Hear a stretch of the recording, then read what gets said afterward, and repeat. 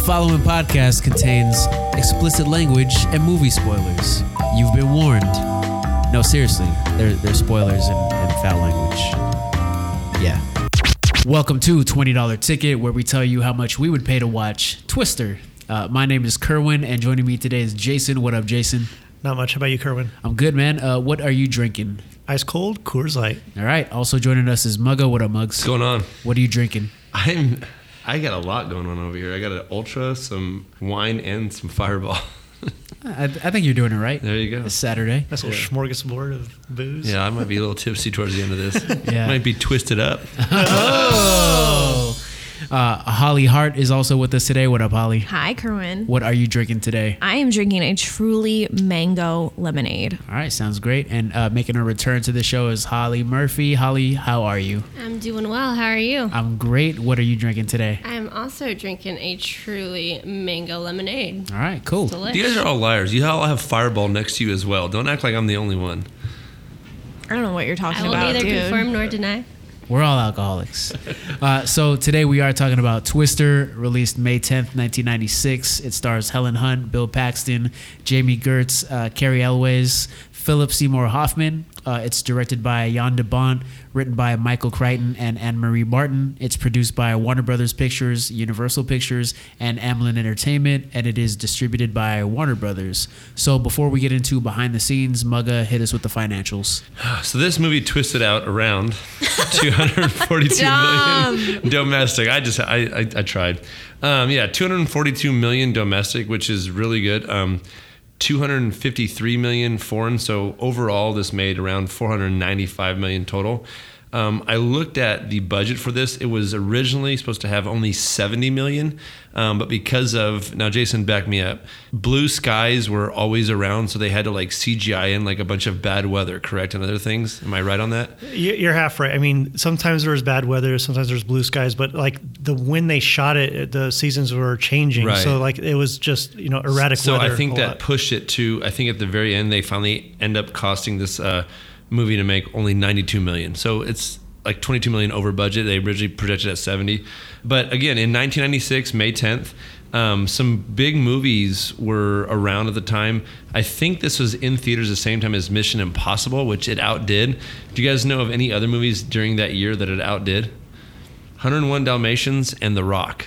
It did come in second. It did come in second that year. There was a movie that actually beat it though, because this made 495. The other one made close to 800 million. Independence Day? It is Independence Day. Yeah. Will Smith. Yeah. Will Smith, yeah. But yeah, very, very successful movie. So those are the finances. All right, Jason, what do the people think about this movie? So on Rotten Tomatoes, critics, 57% of them liked it, giving it a average rating of 5.96 out of 10. The audience gave it a 58. So within a percentage point, I think that's pretty rare that we see that. So 58% of the audience gave it a 3.5 or higher with an average rating of 3.46.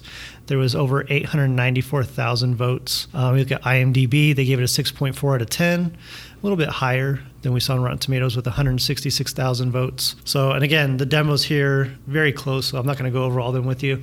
I went on RogerEbert.com, who gave it 2.5 stars. This is kind of a long quote, but I'm just going to read it real quick because there's a couple times where I laughed. So it starts out by saying, quote, "Melissa is not happy." One minute she's engaged to handsome young Bill Harding, who has a promising career as a TV weatherman ahead of him. The next minute, she's cowering in a pickup truck while tornadoes blow houses at her. And Bill can't wait to find another tornado.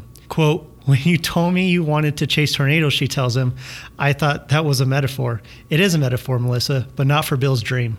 It's a metaphor for Twister, a movie that chases tornadoes with such single-minded dedication that plot, character, dialogue, and even your engagement all disappear into the suck zone, which is, we learn, that part of the tornado that sucks up everything in its path. By the end of the film, we have seen trees, TV towers, drive-in theaters, trucks, houses, barns, and even cows sucked up by the zone. Well, maybe only one cow. I think it's the same one. It's coming past again, Bill tells Joe. I just thought that was hilarious, so I had to read that. But yeah, that's the reviews. All right, so Jason, why don't you take us behind the scenes? Surprisingly, when I was doing some research on this, or a lot of research, there's a lot to this movie, but I want to start out with some of the basics. So Who knew? I know, right? I was like, this is going to be an easy movie to do. And then I started diving into this and I'm like, oh shit, shouldn't have chose this one because there's a lot to it. So just basics. So like, this sounds like a very remedial question, but do you guys know how tornadoes are formed? No. When hot air and cold air kind of cross paths, and doesn't it create like hot air rises, cool air falls, and it creates... Yeah, essentially you're exactly right. So the way I went on, it's called weatherwizkids.com. And so we have kids explaining this to us. Say that again. Source? I think it's weatherwizkids.com. Yeah, I'm sourcing all my stuff. Children are teaching us how weather works. So I'm just going to read this real quick. Most tornadoes are from thunderstorms. You need warm, moist air from the Gulf of Mexico and cool, dry air from Canada. So that kind of makes sense why these happen in the Midwest. Right. When these two air masses meet, they create instability in the atmosphere. A change in wind direction and increase in wind speed with increasing height creates an invisible horizontal spinning effect in the lower atmosphere. Rising air within the updraft tilts the rotating air from horizontal to vertical. An area of rotation 2 to 6 miles wide now extends through much of the storm. Most strong and violent tornadoes from within this area of strong rotation. So again, that kind of makes sense why Middle America, that's where we see a lot of these tornadoes. Alley, right? Well, there's not a lot of mountains too, because usually you have mountains that like, that's why not a lot happen in California, because mountains like offset a lot of that. It's a lot of flat land. Yeah. The only reason I know this is because my mom's from the Midwest. Like, she's from Nebraska, so she's actually like survived a tornado and like has explained to me, because I was questioning her, which we could probably get into with experience of like, I can smell when it's gonna rain. Like, there's something in the air that smells like it's gonna rain, and like they were talking about you can feel when a tornado is coming. And I asked her about it, and she confirmed that you can. So we'll get into that a little bit later. That must be the scariest feeling of all time. Yeah. Right? God. No, but it's funny because like she's terrified of earthquakes, whereas like most of us in California have lived through 1,000. We sleep through them. Yeah, it's Tuesday. Like, it's not a big deal, but like she grew up with tornadoes and has seen like a tornado, like a small one, like go down the street, and didn't even get into like a storm shelter. Which for me, I'm like, if I even know that there's a tornado like anywhere, I'm getting underground. I'm in the fetal position. I'm probably crying. Like, and that's all I have to say about that. Yeah, so I mean, my mom, same thing. She grew up in the Midwest, and they moved state to state a lot because of my grandpa, like changing jobs or a company moving them from, store to store. So I think she said one time when they lived in Davenport, Iowa, that they saw a tornado come down their street one time. Now, thank God their house didn't get demolished, but one thing that they talk about in some of this research, and she also told me too, it's like we see it in the movie as well. Like when it gets really quiet, like people in the Midwest, they know that something's about to come, like a tornado or something. So that's kind of true when we see them react and get really quiet and it goes kind of silent, like in the movie. Like that's kind of how it feels, and like Midwesterners know, like, hey, like there could be a tornado coming. So it's kind of interesting, but yeah, it's eerie when it gets quiet here. We're not like, oh, here's coming a tornado, like yeah. Or it's like, oh, here comes a ground shaking from an earthquake. Like, we don't think that either. It just kind of happens. Whereas there, it's like you get this real eerie feeling, sound, or lack of sound. And, yeah, they know there's going to be an earthquake coming. Or a tornado, sorry. But anyway, so one thing that this movie is really based on, so I want to like look into this a little bit, was the contraption Dorothy that they have on there. So it's actually based off of a real object that they nicknamed Toto, which is, I think that's kind of funny that it's from Wizard of Oz. They kind of kept a similar name. So according to the NOAA, or the National Oceanic and Atmospheric Association, they created Toto in order to do essentially what we see in the movie, to deploy this device into a tornado and then gather data from what these little spheres collect. That's like a real thing, huh? It's a real thing. Just for the movie. It's not. Yeah, it's not just for the movie. Oh, wow. I think it was created at the University of Oklahoma, but it never succeeded. So they retired it in 1987, but it did kind of inspire the screenwriters for this. So it is a real thing, but it never really worked. So to make sure that the script was as realistic as possible, the screenwriters and Spielberg consulted with scientists from the NOAA and from the National Severe Storms Laboratory in Oklahoma. And a lot of the actors, even Bill Paxton talks about it. The documentary is called, I forget what it's called, but it's like Twister Revisited. And they talk to the scientists and really get a feel for what this was like, how they really deployed this when they were trying to use it. So it's kind of cool that they got real firsthand experience and they tried to talk to these scientists. But now what they use today is something that's ground-based, but it still deploys like these aerial type instruments into the sky. So instead of having something that has to go with the tornado, it's something that's, you know, based in the ground, and then it releases these things as a tornado approaches. So just some behind the scenes on that. So getting into the production of Twister. Twister was produced by Amblin Entertainment, which is Steven Spielberg's company, and then Warner Brothers and Universal backed the film financially. So because they backed it, they agreed that Warner Brothers would get the North American distribution rights and Universal would get the international distribution rights. And this would be the one and only time that Amblin would work with both distribution companies at the same time. So usually, That's crazy because it's kind of down the middle. When I go over the finances, 242 were domestic. I mean, kind of North America. You might have a little bit more in Canada and Mexico, but 253 foreign. yeah. So it's almost like they both got their share, right? You Yeah, know? they both got back. Yeah. So Yeah. they both won on this one. So, I think that was kind of interesting. The original idea, kind of like what we were talking about in pre-production, was a 10-page tornado concept story by screenwriter Jeffrey Hilton. He presented it to Spielberg in 1992. I could not find a lot on this guy. Some stuff I would look up. It looked like a joke page, or it looked like a different person. He has no Wikipedia page, so sorry I don't have a lot of info on him. He did present it to Amblin, but he did not get credit on the film. Spielberg took the idea to Michael Crichton, who's a novelist and screenwriter. He wrote Congo, our beloved Jurassic Park, Yes. your favorite Mugs the Lost World, and then Runaway, Awful. among many others. So him and his wife, Anne Marie Martin, wrote the screenplay together. They were paid $2.5 million for the screenplay, which I think is pretty good. Yeah. So director Jan de Bont would leave Godzilla. Do you remember the old Godzilla in the early 90s with Yeah. Matthew Broderick. Matthew Broderick? Yeah. So That took place in New York, right? yeah. So he left that 6 months into pre-production to come direct Twister. Really? Yeah. Ronald Emmerich would go on to direct Godzilla.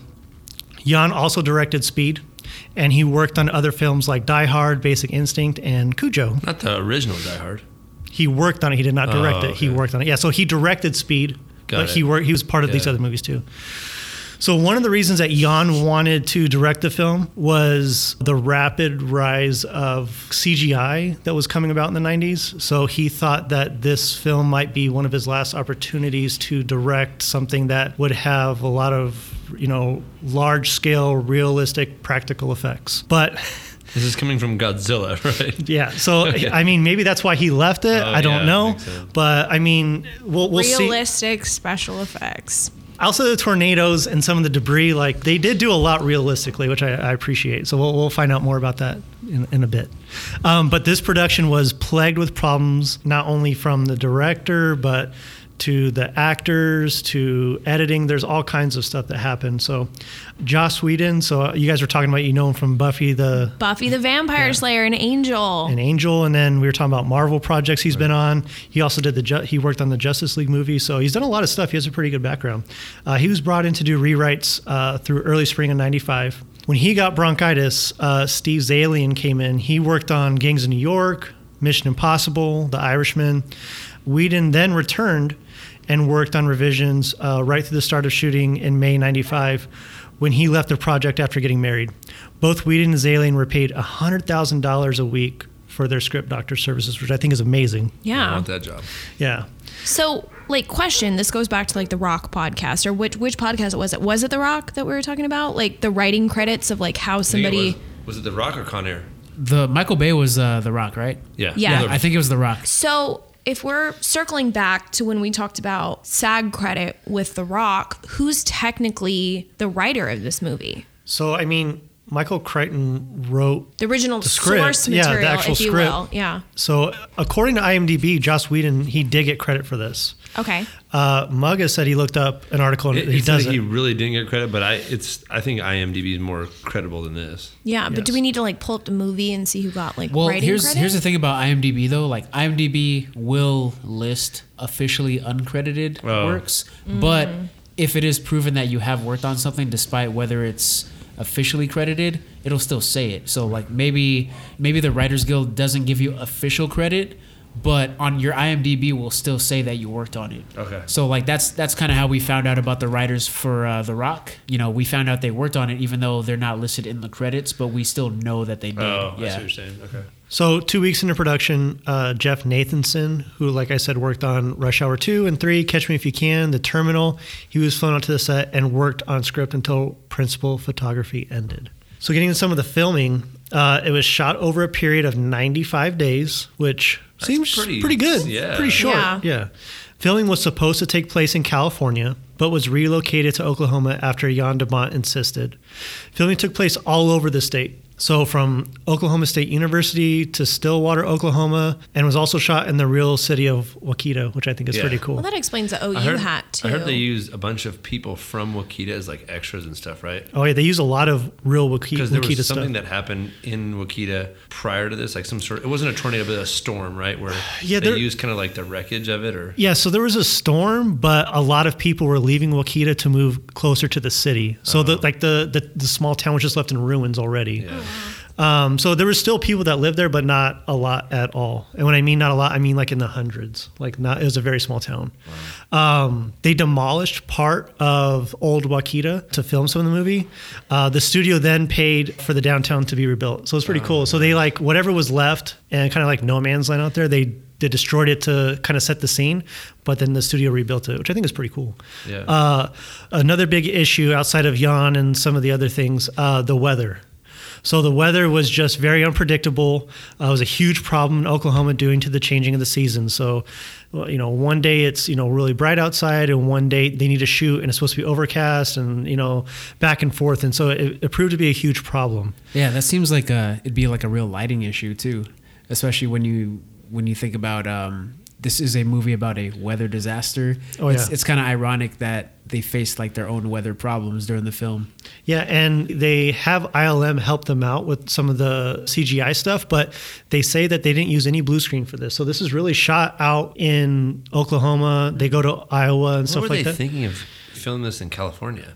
Well, I think California you get consistent weather. What part of California, other than maybe a little parts of Central, would look like Oklahoma? But Central California, it's just like open agriculture, It's a pretty big part. They could have used that, but I would imagine cost, and then they need some scenes to be overcast too. So it's like. Plus, I feel like the sequence of the entire movie was only just a few days, so they had to keep it consistent. That's a question that we have that I'll bring up in Trash or Treasure. But I said, is this supposed to be one day? I think it was 1 or 2 days. Yeah. So, they can't keep switching between sunny days. So they had to keep it consistent with the weather. Yeah. What was going on. So, the filming was then moved to Iowa and shot in small towns with less than 200 people. So some of the towns had 150, 125 people, very small towns. Some of the shots they had were the Twister Hill scene. Do you remember that when Yes. they're backing up to Dorothy and the hail's coming down? So that was shot in Iowa. The cornfield, the F5 tornado, they shot those in Iowa. So one funny thing was the sounds of these tornadoes were created by altering the sounds of many animals, but mainly a camel. Really? Yeah. So I was going to say, what's funny is I wrote, this is in my Trash or Treasure, so spoiler alert, I wrote that a lot of these tornadoes sound like indigestion. That's the sound effect. It sounds like you had a bad burrito, and that's the result of what's going on. Oh, that's some real shitty weather. But I wrote, no, because it's just like that. Well, it's noise. weird though, because they should most of the time it does sound like that. Outside of when they have the sister tornadoes, because then it sounds like you're taking a knife across a plate. Was that also supposed to represent the wind hitting the metal? Yeah. Outwardly? That's what I took it as, because I'm sure there's a lot of It's a sharper. That was a sharper tornado. Yeah, but it was on the water. It's on the water. I don't know. But the rest of them, in a car too. Yeah, the rest of them sound like bubble guts for sure. Well, it was just camels. So after filming had wrapped, so now they had shot in Oklahoma and Iowa, they had to do reshoots and shoot additional footage in Bolton, Ontario. Overcast skies were not always available, so he shot the tornado scenes in bright sunlight and used ILM to digitally sky replace some 300 shots. So the original plan was just to do 150, but he had to go the extra mile and do double that and do 300 different shots that ILM had to go back and redo. There were no blue screens, but frame painting and rotoscoping put the CGI tornadoes into it. And I watched a documentary on how they did this, because ILM up until this point was used to making like figures or different animals or like T-Rexes and stuff like that, not something that had thousands of millions of billions of particles coming around this tornado. Right. So they had to build like the skeleton of the tornado. They had to build the skeleton of all these buildings around it and how it would come through and how the debris would come off, but then go back and put literally millions of debris, like little particles of debris all around it. So they said that this is the first time that they ever did it, but then it kind of reshaped how they do their rotoscoping from there on out. So I thought this is... So not one tornado footage is real. No. Damn, I was It's hoping all they have digital. Something You're real. Just really one. asking that question. No, you never know, like in the background, like where they have it. I mean, there could have They been could've done, one like- real one that they caught on camera. You never know. I think old weather for footage.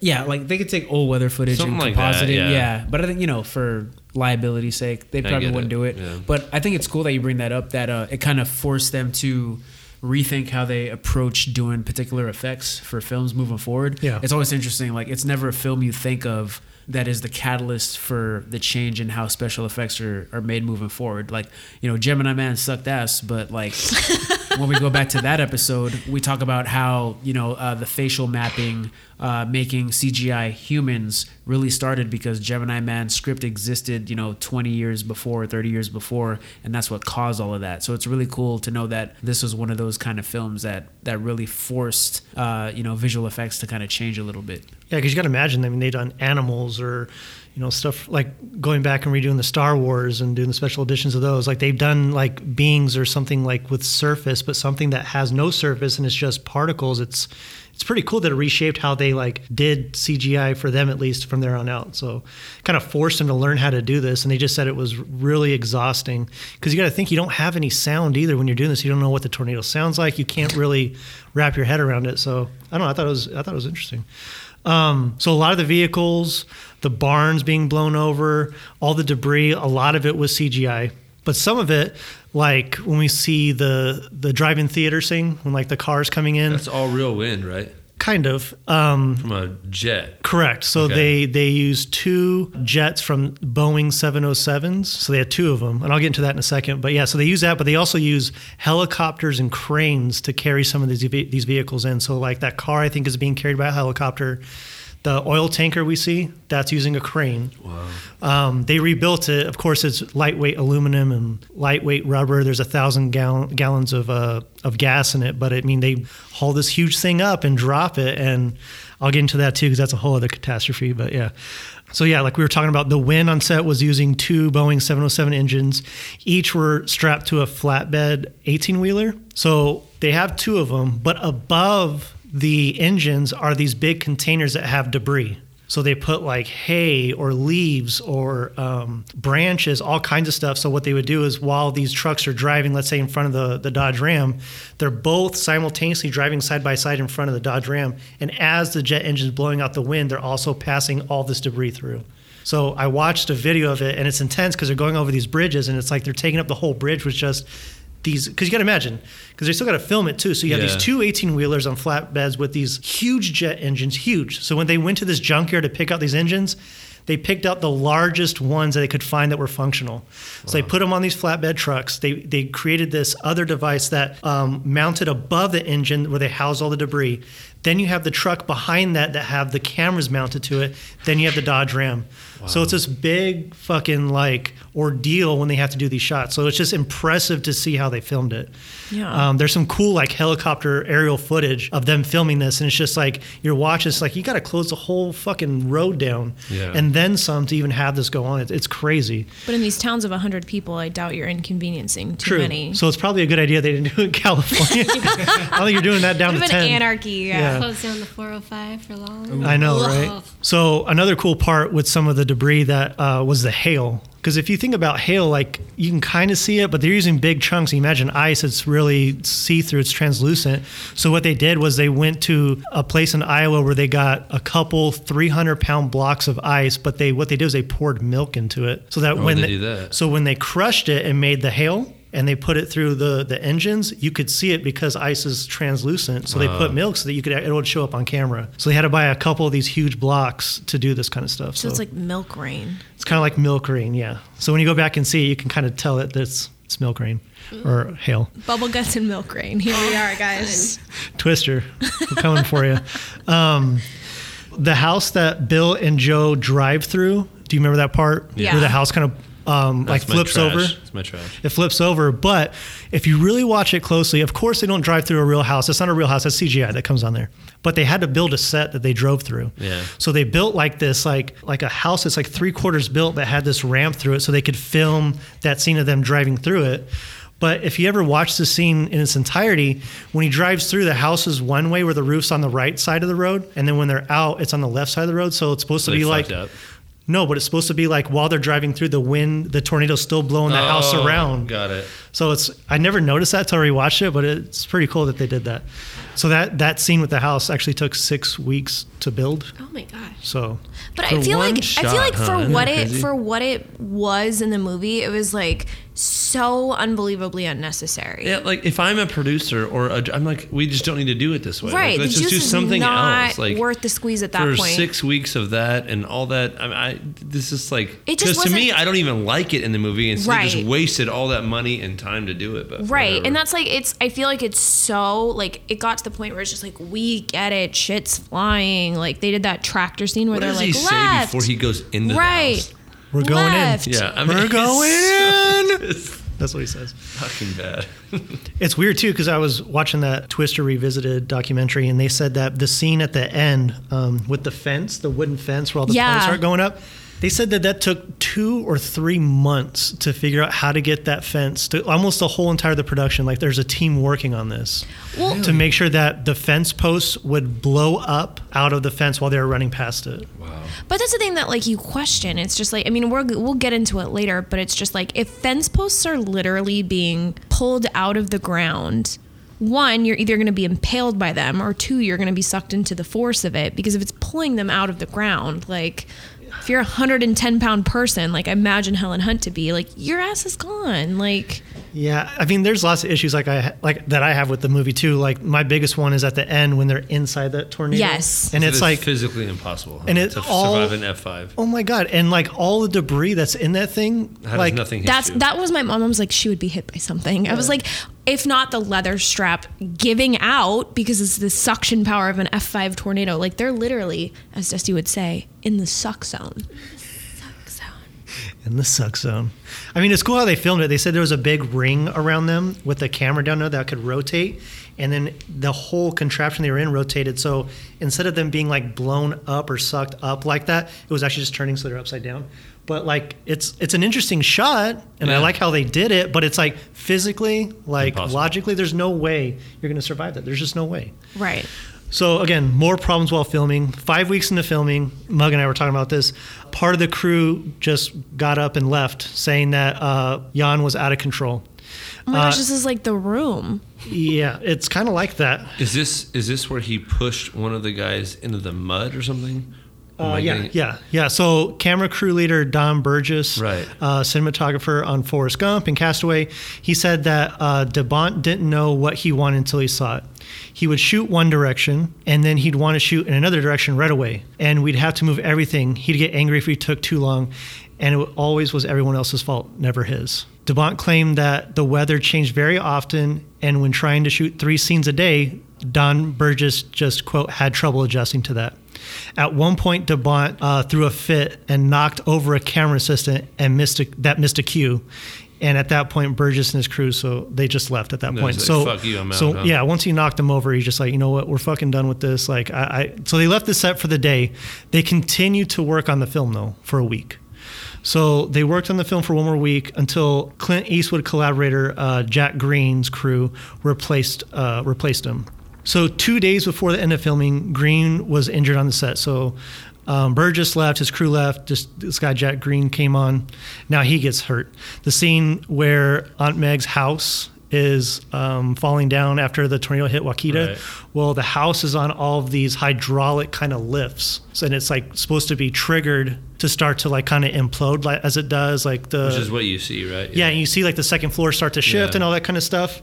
Well, one of them, the hydraulic mechanism used in the scene was initiated early, and it collapsed on him. He was hospitalized, and the ceiling hit him in the head, and he injured his back. So DuPont had to step in, and he would be the director of photography for the rest of the film. So there's lots of issues, and that's just the beginning of some of them. That's what happens when you're in the suck zone. It sucks. Can we talk about that for a second? Yeah, the zone. title of the movie So was the- always going to be Twister, but I think the original poster was going to be Twister. It sucks, right? Yeah. They were kind of like, yeah, we can't do this. I think that's actually pretty accurate. They I were would have been going with to it. do that, yeah. Now it's the dark side of nature, Yeah. which sounds better. But yeah, if they would have went with it sucks, I'm just like, I don't know about all that. Wait, you're going to disagree with that assessment? We'll say that for track. So there were some injuries on set. So Helen Hunt especially went through some injuries. She hit her head on a wooden bridge when standing up too quickly in the cornfield scene. You know, not the cornfield, I'm sorry. In the scene when they're in that little ravine next to Yeah. the highway. Yeah. Well, when they're under there, she steps up too fast. She hits her head and hurts herself. I also read that she may have hit her head on like a car door. Did that happen too? Yeah, so the scene when they're driving, it's at the end through the cornfield. It's the last time they're attempting to get the Right. Dorothy into the. So Yeah. if you look, they're going forwards and they open both of their doors, and as they stand up, they're facing, I want to say to the side or something, but they're not facing where the door's at, and the door gets hit by the corn and it just hits her in the head and knocks her. Jeez. Yeah, so she gets hurt here and there. Some of them said that she had a concussion because of it. So. Hopefully it's not true, but again, back to that scene when that little ravine underneath the bridge, both Bill and Helen had to get hepatitis shots Right. because Yeah, they I were read standing in this. some unsanitary, like still water in that ditch. So You think you'd like find another spot to film? Like, California. I mean, well, you got to imagine too, like they're already having issues with the director and then all this stuff. I mean, they're but you're pretty standing good- in like hep water. Like, what are you doing? they're troopers, man. I don't It know. just seemed yeah. that this movie was just like at any point could have been like, we're done. We Right. lost. Weather wins. We're good. I'm just saying, like, you're putting Helen Hunt, you're putting Bill Paxton, like, who I imagine at the time are like, Well, Helen Hunt was still doing Mad About You during this time frame, and I guess, am I wrong on this? She had to because I think she was now directing parts, and because of this movie and it took long, all that they had to delay the whole Mad About You production, all that stuff. Did you guys read about that? Yeah, they had to delay it like 2 or 2.5 weeks. Yeah. Yeah. So they're supposed to start, but because the filming on this ran so late, they had to postpone. but that scene in general is just, again, like when you think back to like the 6 weeks for the house to be constructed and to drive through it, like what that scene does for them being under that bridge in that ravine and like that hep water, like what does that yield for the movie? I think that's necessary. That was a good scene for the movie. It's a good scene, but it's like not only did she hit her head, but now she has to get a hepatitis shot. It's like I Yeah. don't think it was necessary. Exactly. I feel It's the I feel first time you're I feel kind of like- it was a good scene. I thought it was the first time you're really I don't know. They're like with the tornado in a sense. Yeah. It shows their bond for sure for like Yeah. character development. Like they're actually in a tornado together and they're Yeah. But that could have been done in a different setting as well. right, not in hep water. Like Well, not in hep water. I'm just saying. Whatever.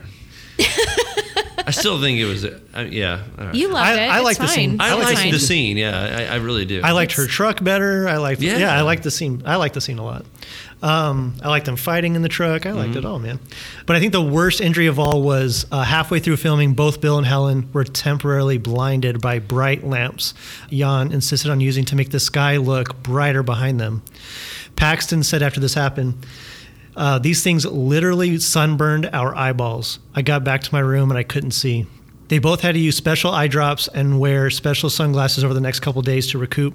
DuPont ended up using a plexiglass filter in front of the beams to lessen the intensity. Yeah. Dude, some of these lamps are so insane. Like, I've worked on a commercial where the crew put up one of these lamps, right? It's like 8 o'clock, 7 o'clock at night, dark as hell, right? And you put on one of these lamps, and it's like it's 2 p.m. the moment you put them on. Right. Like, that's how bright some of these are. You can make any night scene look like daytime. So Wow. I can only imagine like what happened to their eyes, like for them to look right into it, or if they turned it on without you noticing, because like they'll give a warning like, hey, like lamps are hot, they're gonna be turned on. look away, or they'll prepare you for when that comes on. So it just seems like there's a lot of recklessness, kind of to your point what you were talking about earlier with the director taking over the DP role. It just seems like there's a lot of carelessness and recklessness going on set. Yeah, I mean, hitting people. I mean, a lot of people have talked about how he's very abrasive. It's weird because, again, going back and watching some of these, interviews with them while they're promoting the film, like Bill Paxton and Helen Hunt, like seemed like, yeah, he was hard, but I liked it. Like he just pushed us, and I liked his attitude. Like he didn't take any shit. He's just like doing it, and it's like, okay, is that for the camera? Like, Are they telling you to say this shit? Or are you like, fuck, like I'm never working with this fuckhead again. Like I don't want to do this because he's pushing us around and I don't like it. Like I don't know what the true thing is, but it sounds like they put him through hell on some of these scenes. If she's getting smack in her head twice, getting a hepatitis shot. She's not only getting concussions, she's losing her sight. Right? Come on, she sunburned her eyeballs. Yeah. They're saying that for the camera. So, Muggs kind of touched on this earlier. It said the cost of Twister was close to $70 million. Well, that was the original cost, right? Yeah. Yeah. And $2 to $3 million went to Jan. There's speculation that the cost was more like $90 million after all the reshoots and overtime and post-production. Example, the explosion of the oil tanker was originally mistimed and not caught on film. Wow. So they had to go back and reshoot. Way to go, Jan. Yeah. Jan fucking up, Dumbass. man. So Jan decided not to tell the studio immediately, and the stunt was reset and filmed again. Guess how much it cost? How much? Guess. Probably $3 million. I'd say 3 or 5, yeah. No, God, no. It was $500,000. Oh, Jesus. shit. $500,000. Yeah, it's still pretty big chunk of change. I mean, Jesus. I mean, because we were talking about earlier other movies, and like Top Gun, it was $25,000 to change. I mean, this is $500,000 just to shoot that scene, which was, didn't really need to be in it. And then another interesting fact was they ended up, so before it was released, they decided to move the release date up a week to give it 2 weekends before the release of Mission Impossible. Which it beat. Yeah. So, Yeah. I mean, that was probably a good strategy. Yeah. All right, so let's talk about the cast. So, in my opinion, this cast is chock full of some pretty big stars, at least now. Yeah. But let's go ahead and start with, Bill Paxton. His name is Bill Harding in the movie. Do you guys know of some of the other people that were up for his role? Just going to throw it out there right now. I don't know anyone that was. Kevin up- Costner. Yeah. Please tell me it was Kevin Costner. No, Kevin. Oh, yeah, Kevin Costner was one, sorry. Really? Yes. Did you know that or you guessed? I guessed. Like, I have no idea. No, because he's like, I always, like, This in is my a head. Kevin Costner film. No, but I always in my head confuse Bill Paxton and Kevin Costner, and that's my own ignorance. I'm sorry. Not all white people, but edit that out, please, Jesus Christ. But no, I always confuse Kevin Costner and Bill Paxton, like for How the do you movies that they're in. confuse them? They look similar to me. I confuse Not Bill at all do they Paxton look similar, and do you? The president from Independence Day. What's his name? Bill Pullman. Yeah, Bill Yeah. Paxton and Bill Pullman. Bill Pullman, I get confused, but not Kevin Costner. Okie doke. So Okay, so Kevin Costner, it's got to be Bruce Willis too, right? he's not listed here. Okay. Who is it? Who is it? I'll get to the big one last, but Richard Gere, I can see that. John Travolta, Ooh. Yeah. Mel Gibson, Yeah. and Dennis Quaid. What was the big one? No, that's not the big one. Also, big one? Kurt Russell and Michael Keaton, too. Who's the big one? So Tom Hanks was original choice for the role. What? Yeah, Hanks read lines with the cast and even chose the character's wardrobe, which stayed in the final film before dropping out. So, yeah. But they I think weren't. he knew it was a lost cause and was like, bye. This movie did well, though. Bill Paxton was chosen due to his Southern everyman charm. Do you guys feel that he has a Southern everyman charm? No. I do. I don't. Why not? In the same I way that don't feel that Carrie way. Ellis has Southern everyman charm. Yeah. I don't mean, see it. I'm not mad about the character selection. Yeah. I don't think he did a bad job. I just think That's a weird description. That's it's a weird super odd character description. Because he wasn't Southern. Like, Well, No. yeah, he doesn't have He's the accent, but Midwestern. I thought you guys didn't really like that choice of being the lead of this whole movie. no, I think No, he's great. fine. But I mean, to give that, like, why he was chosen, it's just weird. He's a trash for a different reason for me, but Gold jacket, green jacket. Who gives a shit? Who gives a shit? Yeah. all right. Anyway, they chose Bill Paxton on a recommendation from director James Cameron. Do you know what Ooh. movies Bill Paxton was in with James Cameron? I do not. You don't know I one, do. Muggs. Titanic? Titanic, And what else? Terminator 2. Oh. Nope, first Terminator. Terminator Oh. 1. Yeah, so he's like this little Wow, punk Mugga, leader. you're an Yeah. encyclopedia of James Cameron, Bill Paxton knowledge. And True Lies. That's right. Look at Oh, you. there you go. Fun Who fact is of the day. she? That's after this, but It is. That's why I didn't bring that up. Wow. So a couple of fun facts about, well, not fun. One is fun. One's kind of sad. In a public Q&A at a screening of the film, Bill Paxton said he didn't even meet Steven Spielberg until a year and a half after finishing the movie. He said Spielberg greeted him with, "Thanks for making me a lot of money, man." Dude, if I was That's a baller Steven move. Spielberg at that point, I'd say the same thing. Like, thanks for the cash, boy. That's a baller move. Yeah. It is, yeah. That's a Tom Haverford move. Rent a swag. Rent a swag. As we all know, Bill Paxton passed away. R.I.P. Spotter Network choreographed 200 storm chasers to spell out BP for Bill Paxton with their GPS tracker blips on a radar display to honor him. Aw. This kind of tribute had only been done 5 times before, and it was never done for anyone that wasn't a storm chaser. Wow. So I think that was pretty he, like, cool. was a storm chaser. He was. Yeah. Yeah. So, I mean, It makes sense, but he was a human barometer. fictitiously, but yes, he was. I mean, is it fictitiously? Seems real to me. I thought this was a documentary. So let's move on. Let's move on to Helen Hunt, Joe Harden. What do you guys think? Love Of her. I love her too, man. She's I think Great. she's fantastic. I mean, She it's cute in part this? of Do you my- think she's cute in this? Yes. I think she's cute. The in white this. tank top, She's Does it for me every time. every time. 6 to midnight. Whoa. But tell me their chemistry is not great. No, it is. Dude, and then the way they like flirt off each other, just indirectly mad. No, but it's just so like great, everybody dude. knows a couple like that. That Yeah. like can't be together, but like can't be without each other. They And have- like they have that history. right, but there's something that I even wrote in my trash or treasure. It's just like if I literally was like doing my job and I look over and there's my ex, I would not be that cool, calm, and collected as she is. She's like, "Oh, hey, Bill, what's going on? Especially your And then ex when with his she new finds out, fiancé. like, Oh, like, she's the girl's here." She's here, and she goes, "What are you doing? I'm gonna meet her." She's great, dude. Yeah, she's goals. Who's the star of the movie? Is it Helen Hunt or Bill Helen Hunt. Paxton? Helen It's gotta Hunt. be Helen Helen. Hunt, right? Helen Yeah. Hunt. I think it's a twister. Maybe She- Dorothy.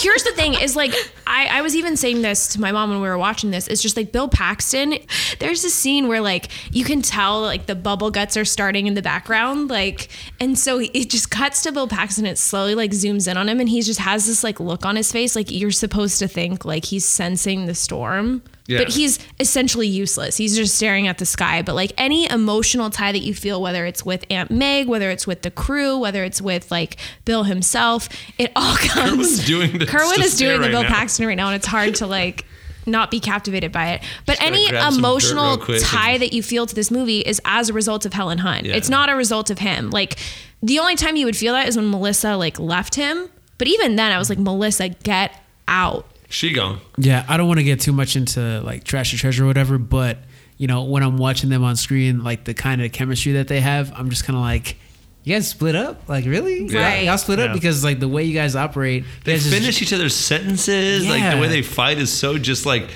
your turn. I don't know. When he's driving and she looks at the Yes. odometer and she like huffs and then he's just like, and like they "Meh." bait each other. I Right? don't want to fight. I don't want to fight. I don't want to talk about it. And they end up talking about it. You know, it's yeah, great. they're such a good team both professionally and personally. So it's just Are they kind of weird. good? We'll get into that in trash and treasure Okay. though. And then one person that was up for her role was Laura Dern. Ooh. Nah, not feeling thought- I think Helen Hunt owns that role. it. Yeah. See, but I feel like Laura Dern right now is really hitting her stride. Like 2019, 2020. Like this is Laura Dern's time This to is like her hit it. prime But like time. this is when Helen Hunt, talking Castaway, I'm talking what women want. This is Helen Hunt's time to shine, you guys. I love Helen Hunt in this role. I just thought that was an interesting. Like I was like, oh, You I just could like the see white that. tank top, you little perv. Duh, come on. Elizabeth might listen to this. Be careful. And then one of my other favorite actors in this is Philip Seymour Hoffman. I love him in this as Dusty. I think it's awesome. This is the weirdest one, though. There's someone that was offered this role that turned it down. The Philip Who? Seymour Dusty? Hoffman role? The Philip Seymour Hoffman role. It was Garth, Jack Black, please Garth tell me. Brooks. Yeah, he turned Oh. it down. What? Yeah. He was supposedly offered the role Thunder and rolls. turned it down. Imagine Garth Brooks talking about the suck zone. I just got so excited. I can just imagine him like writing with a his song little like about the country sex zone. twang, like he would no, he I would have like he Philip would have Seymour made Hoffman in this. the original score. He would have made a song. It would have won an Oscar. Like it would. I'm calling it now. I can't picture this dude saying the suck zone. This is the guy that did the song with Nelly. No, that was Tim McGraw. Same shit. They're all Right? the And Jamie fucking Gertz's same. ear. Completely The different. suck sound. They're all the same. Do you know why Philip Seymour Hoffman took this role? No, I don't. Do you? Yeah, he was living in LA and needed money to move back to New York, and so he took this so he could move back to New York. Oh shit. Yeah. I'm sorry, he was a highlight. I don't He care was what anybody says. Great, dude. I Just like Philip him. Seymour- I love him. I think he fits the role perfectly. Yeah, he fits the role. I think Food. I can't imagine. Food. The way he does that, right? I can't imagine anyone else. Food. Yes. And then Carrie Elways. Yes. He was originally going to be played by Christopher McDonald. Who's that? Who? Is that Mugs. the guy from Robin, Batman and Robin? No, No, no. that's Chris Let O'Donnell. Mugs figure it out. Let Mugs figure That's it out. Chris O'Donnell. Christopher McDonald. McDonald, not O'Donnell. Shooter McGavin. Oh! Happy Gilmore. Greatest goal forever. I can see that. I just thought that was hilarious. I love Carrie Elways just because The Princess Bride. Like, I'm sorry, like forever will stand him as an I'm actor. so thrown off by his southern accent in this movie, though. I love him. I though. like if I knew because he looks like Princess Bride, but he didn't sound like it, and it threw me off. And I was just preparing for like a British accent, but I get this like really good southern accent from him. Well, hello there, Joe. What are you thinking for the storm? Like, he was into it. It's He kind of really weird. embraced it. It's like watching like Daniel Craig do. Oh, his accent. southern accent yeah. in Knives ugh. Out. Yes, it was Yeah. terrible. I liked it. His Kentucky Fried Twang. I liked it. No, but Christopher McDonald would be a good one too because he's got that like He's got a face yeah. you he's can got hate. that character trope of like being An asshole. Yeah. Yeah. So He, I you would have don't believed think it. that it was a little weird that like I don't know his name, none of it, and then he says we know him as Shooter McGavin. I didn't know on Shooter McGavin in this movie. Like, come on, I dude. mean, some people Shooter. are known for their roles. Right? I eat pieces of shit like you for breakfast. Just like, You eat what the pieces fuck? of shit for breakfast? And I'll just go through I'll just highlight some of the other cast. You didn't even, okay, so sorry, going into cast, you didn't know Cameron from Ferris Bueller's Day Off. Which is why Okay, we're taking so- a shot of Fireball. So I was mistaken. I thought he was talking about Carrie Elways, and I was like, Okay. oh. And then because I totally blanked out that Cameron was in this. Like I forgot about the math guy, and I'm like, Yeah. oh yeah, of course I know who that is. But- But I was thinking of him, and I'm like, I know he's from something, but Yeah, none of you guys watch Succession, but whenever I'm talking about Succession, because he's on that show as well, I don't even know the actor's name. I call him Cameron. Yeah, I call him Cameron no matter what from Ferris Bueller's Day Off. I'm like, oh, that's Cameron in Succession when he's in Succession. I could not, if you held a gun to my head, I would not be able to tell you his real name, but Well, he's it's pretty- Cameron. It was pretty funny when I was writing Christopher McDonald. I wrote Christopher McGavin. I was like, I had to go back and look him up, and I couldn't find him. And I'm like, because it's not a real person, because it's Christopher McDonald and Shooter McGavin. So I'm right there with you. Man. So Jamie Gertz, who plays Melissa Reeves, she was in The Lost Boys. Carrie Elways, Dr. Jonas Miller, he was on Saw, Days of Thunder. And then Philip Seymour Hoffman, we know a lot of his accolades that he's been on. Alan Ruck, so this is Rabbit, Cameron Fry, Ferris Bueller's Day Off. And then Jeremy Davies, he was on Justified. He was in Lost. He was in Lost, too. So I think there's two actors here from Lost, but I didn't know the other one because I've never seen Lost. But yeah, I got lost on that one, too. Ooh, that's what you did there. That was quick. And then one that I thought was funny was Joey Slotnick. Okay, who is that? He was the guy, he has the curly hair. He's on the villain team, right? No, he's on Oh, shoot. the protagonist team. He's on Joe's team. Right. Yeah. He has curly hair. He has curly hair. He's only in a couple scenes. Anyway, do you guys remember the episode of The Office when they go to the daycare? I don't. Okay, who are you talking about exactly? I can't describe him. He's a white Yeah. dude. He has curly hair. The good team or the bad team? Good team. Okay, then this is not the guy I'm talking about. Anyway, he's from The Office. He's the daycare manager. I just thought it was interesting. Can I bring up one other cast that you're probably not going to bring up then? Jake Busey. Who's Jake Busey? He's one of the technicians on the bad side. Okay, He's in Starship Troopers, The Frighteners. but there's a guy also on the villain side. But isn't he on a show called Salute Your Shorts, Nickelodeon? What? Am I wrong on I that? Did you guys remember ever that watch that show. show? I remember that I show. swear it's that guy. Oh, you mean Camp Anawana? That one? Yes. Yes. We Yes. hold you in Isn't our that hearts. him? One of his guys? I mean, isn't that one of the guys? Am I wrong on that? I'd have to go back and look through every single character. I swear it is. If I'm wrong, on a later episode, I'll take a shot of Fireball. So we'll look that up. But I swear he's on Yeah, Salute let's Your not Shorts. Yeah. threaten you with a good time. I'll go back and look for that just for you, Mike. Camp Bonawana. All right, so let's get to the soundtrack. What do you guys think about it? Love it. Yeah, the score and the soundtrack. I'm sorry. Love it. I think it's terrible, but we'll get into that with Trash or Treasure. Whoa. Pump the Brakes. What- Yeah. Van terrible. Halen, they composed a song for this movie. Which is one of my treasures. That song I love. Only Humans, is that what it's called? Respect the Wind. Who's Van Halen? All right, Billie Eilish, relax. Eilish. So the score was composed by Mark Mancino, who has done over 60 films, including Speed, Training Day, Moana, and of course, the great Bad Boys. Trash. The theme song for the movie was composed and performed by Van Halen. You can hear it during the end credits. Trash. But I mean, there's some. I mean, Deep Purple, Van Halen, Red Hot Chili Peppers, Goo Goo Dolls, Shania Twain. Human Beings. That's the name of the song. Maybe this is where we're getting into Human that beings. discussion that you guys had, like score versus soundtrack. And I think that's where I get tripped up, because there are certain moments during this movie where all of a sudden music starts playing where it genuinely should not be playing. And that's maybe where I'm I getting disagree. tripped up. I think they placed the music. Oh, I'll give you perfectly two in the- specific examples in Give Trash it or to us. Treasure, but like I'm not going to do it now. But what I'm saying is, I think Chicken this is, shit. I think maybe we're thinking of the score versus soundtrack argument. And like when Dusty's playing music through his van, like I'm probably sure that's what you're alluding to. When I talk about I'm a- soundtrack, then yes, that's what I'm talking. Like, Yeah, so I'm sure that's what you're alluding to with that, with the soundtrack being great. But I think it goes back to the soundtrack score What's debate. actually like composed instrumentally. Right. and you don't like what's composed instrumentally. I think it's ill-timed, but I I'll think give you specific examples of why I Great believe that. content, but yes, timing. Like when Dusty's jamming out and he's like driving when they're going towards a tornado, it's like I the love dun it. dun dun dun dun dun dun dun. I know exactly what you're talking about, and And that's you got fine. that William Tell overture. So what are you afterwards. talking That's- about, though? Yes. I'll get into it later. Don't you fret, my pet. We'll get into it. I'm picking Frat up what my you're putting pet. down. Don't you fret, my pet. We'll get into it. I wasn't expecting this much controversy on Yeah. Twister. Okay, so there's an urban legend about this movie.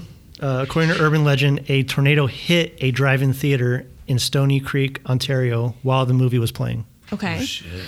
In reality, a tornado hit a drive-in theater in, I'm going to pronounce this wrong, Thorold, Ontario, on May 20th, 1996, damaging a screen. The movie was not playing when the tornado hit, but it was scheduled to play that evening. It's kind of creepy because it was Little actually in the movie, yeah. That's weird.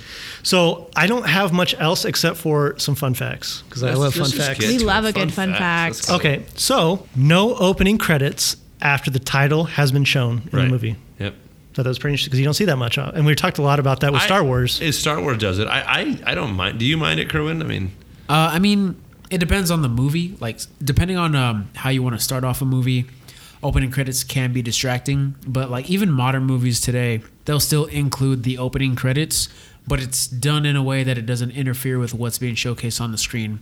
I think in the case of like a Star Wars or a Christopher Nolan film where credits are always at the end, you know, it's best to have that later. But if it's like, I don't know, like Fast and the Furious or, you know, something where it doesn't get in the way, I think it's perfectly fine. I completely agree. Some movies need it.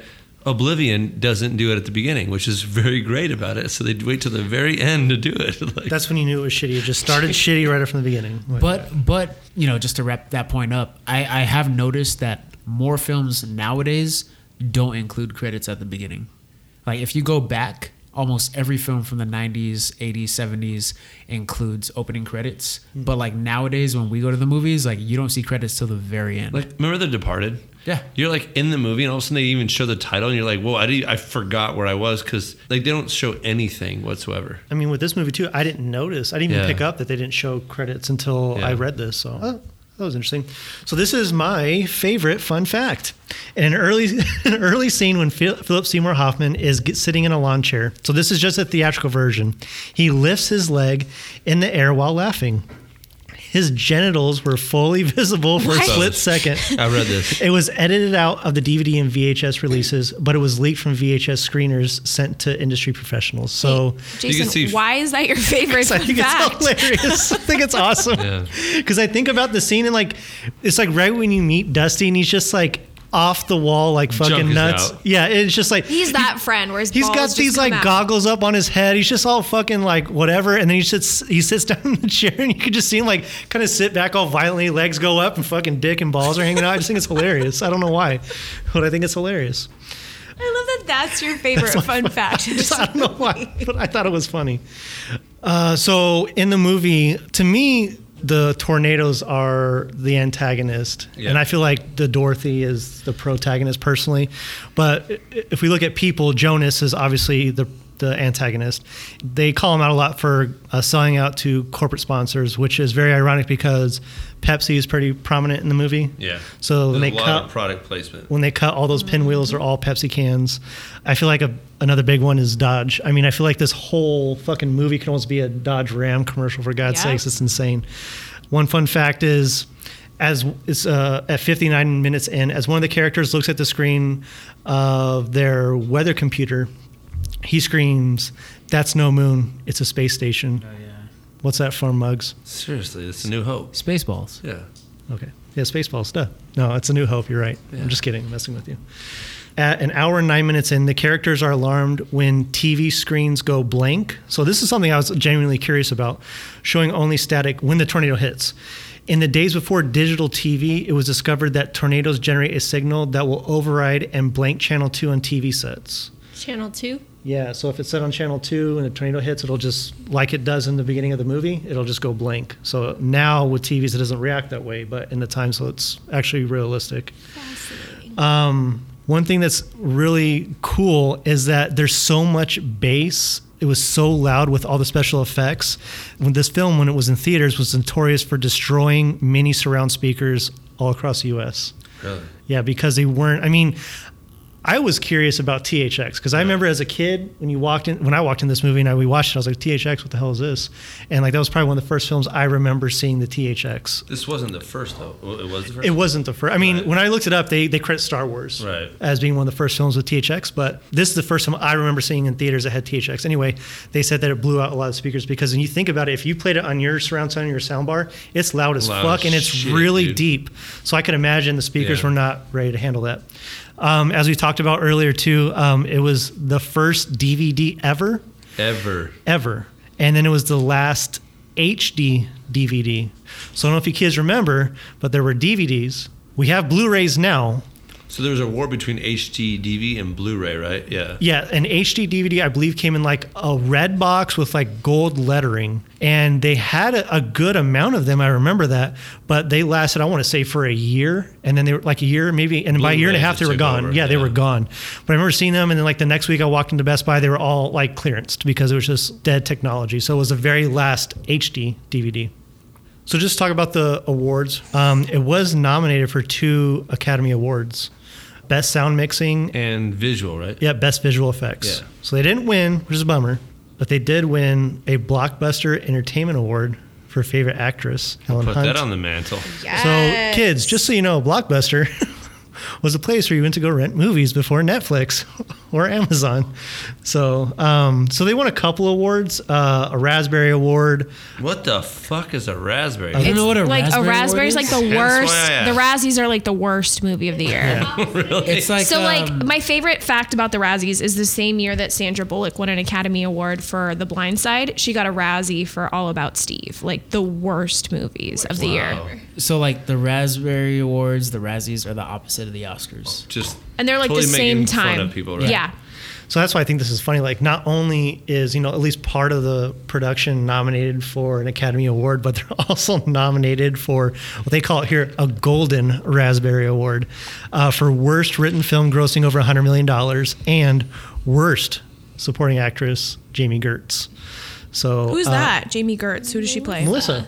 Oh. Yeah, so she did. She was awful. She was only nominated, but it did win Worst Written Film Grossing Over $100 million. Wow. I'm not surprised. So not a lot of awards here.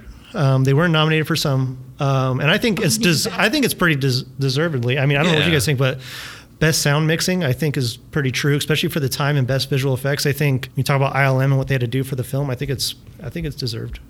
All right, so let's get into our experience with this movie. Mugga, why don't you tell us about your experience with Twister? So my dad loves this movie. Like, absolutely loves it. One being the soundtrack. I remember him buying the CD and he would listen to the ending song. Do you know the one song that I'm talking about? At the very, very end. I don't know the name of it, but Respect the Wind. Yes, he would put this on in the living room after a few beers on a Friday night and listen to it blast the whole. And my mom hated it, because she was like, "What the hell?" But he loved this because of that. He also bought the movie. And I remember watching this at my house with my dad, and I don't know exactly when that was, but that was my experience. And ever since then, I've kind of liked the movie. It's one of those things where I don't turn it off. I enjoy it. But I remember watching this with my father, and he loves this movie. He had bought a bunch of movies on Blu-ray when he transitioned to that, and then he realized that was a waste of money, so he's given me all of them. So now I have it. Jason actually borrowed it to do research for the movie. But yeah, I mean, that was my experience. My dad loves the soundtrack, which when I get into my trash or treasures is my treasure as well. But yeah, that's my experience with it. All right, Holly Murphy, why don't you tell us your experience with Twister? I don't remember the first time I watched this, but yeah, I would agree. It's like one of those background movies that we would always watch. I've known about it. My mom would watch it. It's like a weird fascination with tornadoes, never having to actually experience one living in California. No real like affiliation with it other than I enjoyed watching it as a kid, and I watched it again for this podcast. Jason, what's your experience with Twister? I saw this in theaters. No, you did not. Shut up. Did you really? Yes, I did. Wow. Can we just trust what he says? Jesus I don't. Christ. I don't. You were like 10. Yeah, I mean, I don't want to get into the backstory of why I saw this in theaters, but I did see it. Okay. My sister could attest to this. What theater? Cinemark in What Moreno did you Valley eat? off Alessandro. What did you eat? Oh, that sounds legit. What Where are did you the eat? Do you have receipts? nachos? I don't know. Well, we always, my dad always got popcorn. He got the biggest thing of popcorn, but he liked a lot of salt. So at this theater, this is why he liked to go to this theater, is because they didn't have like a salt packet. They didn't have a salt shaker. They had one of those big jugs of Morton's salt. So he would literally open the top and just dump salt all over the popcorn. And my sister and I could not handle it. So we had our own little bags that we would put our popcorn in before he did that. See, but like I'm the same way with movie theaters now. I judge them if they freeze their junior mints. Like if they keep them in like a freezer, those are the movie theaters I go to. I guess, yeah, some of the higher end ones they do that kind of stuff with. Yeah. Now. Yeah. So, my dad he's like, it was close to his house. So we went there, and I remember walking, because I wanted to see this movie. I don't know if my sister really did. I think I was 10 and my sister was 8 at the time. And we walked in, and this is the first movie I've ever seen. I was telling Kerwin, the THX. Like, I don't remember ever seeing a movie that had this. And I remember the sound being really powerful. You don't think it's powerful? I think it's pretty powerful. I don't know why that's funny, but I guess everything I'm saying is either a lie or No, it's fucking just funny as fuck. I said what the sound sounds like, and you said it was really powerful. Oh, here we go. But Okay. anyway, no, I just remember going and watching this with my dad, and again, kind of like what Mug was saying, like my dad really loved this movie. I think it was just because you watch when they're driving and, playing Deep Purple and the Van Halen, and he thoroughly liked it. I did too. He bought this, I don't think he got it on Blu-ray, but he got it on DVD, and I remember watching at his house every so often. But yeah, it was a good experience. It's one of the first memories I think of going to a theater and watching a movie like this outside of like maybe a cartoon movie, but that was my experience. Holly Hart, what is your experience with Twister? So similar to Mugga, my mom actually found out we were reviewing this, and she said it was one of her favorite movies. And like we grew up with this movie. I think we taped it off HBO on like a VHS tape. Like would watch it. I think we had it on DVD at some point, but it's something that's kind of been a staple of the background of our household. I remember renting this movie a couple times when I was a kid. We got it from Blockbuster or Hollywood Video, depending on what your preference was. But we rented it a couple times. I remember seeing it on TV a few times after that. Back when I was a kid, maybe I was like 8 years old about when this movie came out. But, I hadn't seen it since then. And then I rented it this week, watched it on Tuesday night, and I'll save my impression of the movie for Trash or Treasure, but I immediately had to go watch something else after this that night. So I just got a ticket to the theater, and I was like, I cannot let my night end like this, and I went to go see another movie. But that's my experience with Twister. Let's go ahead and get into Trash or Treasure. Mugga, why don't you tell us your Trash and Treasure with this movie? This is hard because I feel like this is a movie that's very... It's like brainless. You kind of along for the ride. For my trashes, I don't like when they drive through the house. I just thought it was completely unnecessary, kind of stupid. I don't like the girlfriend in this. I think she's kind of annoying. Melissa? Yes, Yeah. I don't. And the whole scene where they're literally chasing a tornado and she accepts a call because it's kind of a big deal in '96 if you had a cell phone.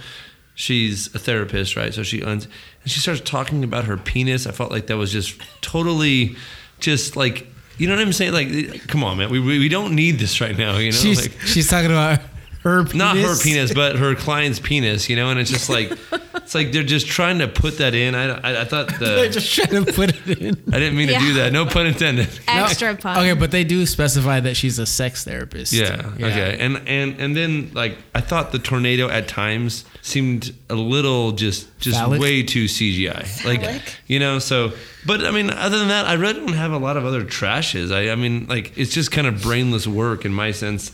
Treasures, I really dug the acting of Helen Hunt and Bill Paxton together, especially. I thought they did a great job. This is me being who I am. When Aunt Meg's house like goes under, I love that the dog survived, and you can see it. I don't know why. It just Shout brings out to warm, Mose. warm feeling to me. The ending song, like I said, from my dad. But this is my all-time favorite of this movie. I love when they have the whole montage of the Van Halen song when they're chasing a tornado. That Van Halen song, I don't know. I love that part of the whole movie. It's just when that part comes on, I will like turn the volume up as loud as I can because it just gets me into the mood. Like, hey, do what they're doing, go chase a storm, and I don't know. I love that part. But yeah, that's my trash and treasure. Holly Murphy, what is your trash and treasure with this movie? I'm similar along Mugga's lines. I don't really have a lot of trashes just because I know it's the 90s. I didn't really put it up to a high standard. I thought like the effects were great for the times. Like some of it was cheesy, of course, but I can't really pinpoint something that I think is trash. I feel a $20 ticket coming on right now. Well, I mean, like I definitely wouldn't want to like give it that much money as far as that goes. Oh, okay. In that aspect, like it's not like a $20 movie for me, but it is a background movie, so I don't hold high standard for it. I guess that's why I've never been really critical about it.